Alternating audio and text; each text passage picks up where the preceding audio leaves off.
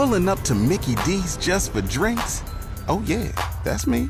Nothing extra, just perfection and a straw. Coming in hot for the coldest cups on the block. Because there are drinks. Then there are drinks from McDonald's. Mix things up with any size lemonade or sweet tea for $1.49. Perfect with our classic fries. Price and participation may vary. Cannot be combined with any other offer. Ba-da-ba-ba-ba. I'm Jeff Moats, KFOR Sports. The Nebraska football team held its second scrimmage of fall camp on Sunday. Defensive coordinator Eric Shenander was asked Tuesday after practice how the defense performed. Tackling was good. We had one really big bust that led to a touchdown, so that's got to get cleaned up. A few communication errors, personnel, subbing, packages, those went in a lot smoother than the first scrimmage. Shenander said the level of competition among players for starting defensive positions is high. On Hail Varsity Radio Tuesday, Mitch Sherman with the Athletics said the Husker defense has developed a flow in being consistent with their progression this fall camp.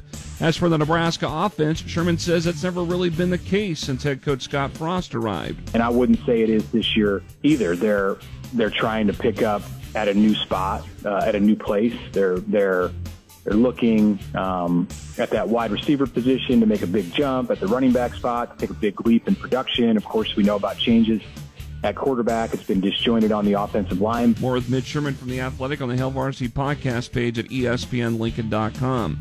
We're 8 days away from the start of the high school football season, and our season previews of Lincoln area teams continue in the local sports section at KFORnow.com. Today's spotlight is on Lincoln Christian.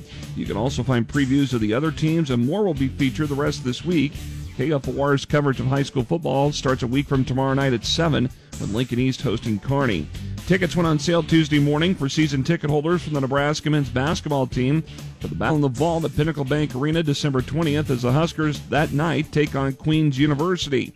General on-sale tickets will be available September 1st at 10 a.m. The Battle in the Vault that day will also feature Mississippi State taking on Drake, and Concordia plays Oklahoma Wesleyan. To baseball on Tuesday, where the Sioux City Explorers beat the Lincoln Salt Dogs 16-3. And in Major League Baseball Tuesday night, the Kansas City Royals were shut out by the Minnesota Twins 9-0. I'm Jeff Moats, KFOR Sports.